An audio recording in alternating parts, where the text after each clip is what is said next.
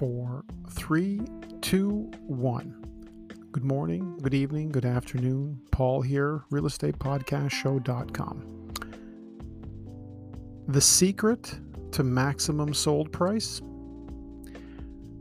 Because of the fact that I hear from so many of you, and I was just reviewing the incredible number of countries that have now joined as listeners, and every day I look at it, it gets more incredible, and there's more and more of you joining every day. So thank you. When you send me your questions, that is essentially what creates the next podcast. So what a lot of you are asking me right now is, what is the secret to getting maximum sold price? My theory on that is simple. While the rest of Toronto, GTA, and again, probably where you live, is focused on the distractions, there's so many distractions in the economy versus focusing on your economy, and all the anomalies in the market. Everyone who has a realtor license is all of a sudden an expert data processor. They're literally, every single realtor that I've seen over the last couple of months, even the new ones, are all of a sudden expert data processors and just focusing on that. And meanwhile, the opportunities that are out there are just so tremendous. There are still so many overqualified buyers out there looking. How do you attract these overqualified? Because you don't want underqualified. There's plenty of those out there. You don't have to look for them. They'll find you. What you want to attract is the overqualified buyers. The people that could literally make a decision on buying or selling your house with a snap of the fingers, and probably have the cash to make it happen really quick. These are the kind of buyers you want. The problem is, the marketing you're doing isn't attracting those types of buyers. Many of these buyers are not just out there looking. They're hidden in different areas. So when you connect with me, what I do is I am able to uncover where those buyers are hiding. They haven't left town. They haven't moved. They're just not actively looking.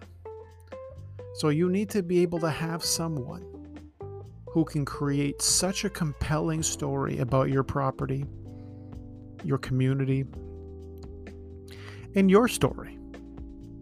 Exactly the reason why you moved there. Something about that property attracted you there, and something about its potential is going to attract the next person.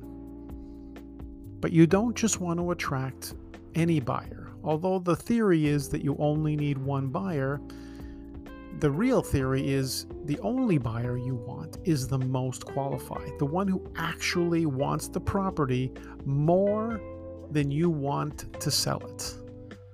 That's something I've been saying for many years, and especially during the turbulent times. You do not want someone, especially the whole, to me, just mistakes happening with offer dates and having people bid against each other. It's almost inevitable that winner ends up becoming the most regretful buyer in the bunch, because they don't feel like they won at the end. The ones that really feel like they won are the ones who wanted that place more than anyone else, and there was an attraction to it. That's who you want. You want someone who is more interested in your home on day 30 after buying than on day 1. If there's a sharp drop in interest in the property on day 2, which happens more than you think, there's situations happening across Toronto, across Ontario right now where people got too excited. February, March, April, they bought a place, they paid way too much. They didn't really have the money to do it. They thought they did, and some of that was based on them selling their homes, which they didn't factor the market shifting the way it has. So you want someone who could still move even if the market turns upside down. There's actually a segment of the market, and nobody talks about this, but there's a segment of the market that is immune to market conditions. Certain property owners, certain people. Those are the ones you want buying your property. So if you're serious about attracting them, there's only one way to do it. Knowing the demographics of who listens to my podcast, I know that the majority of those educated, qualified, financially capable people are listening to this show. So unless you're really serious about selling, don't do it. And I'm not even asking you here on the podcast to say yes to me. What I'm asking for you to do is to say yes to making a decision. And by making a decision, then you're going to end up doing what's right for you. But until you've actually weighed out all your options, you can't make the decision. You simply cannot make a smart decision unless you've included me in your decision process. And then whoever you say yes to, you're going to go that way.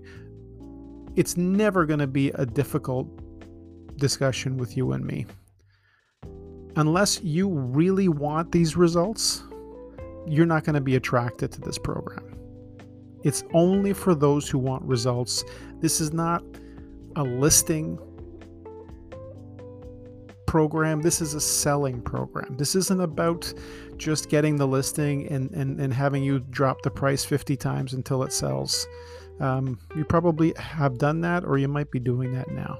So if it's time for a change, reach out to me. You can either reach me via email, paul.indrigo@c21.ca, or via my website just as easily, realestatepodcastshow.com.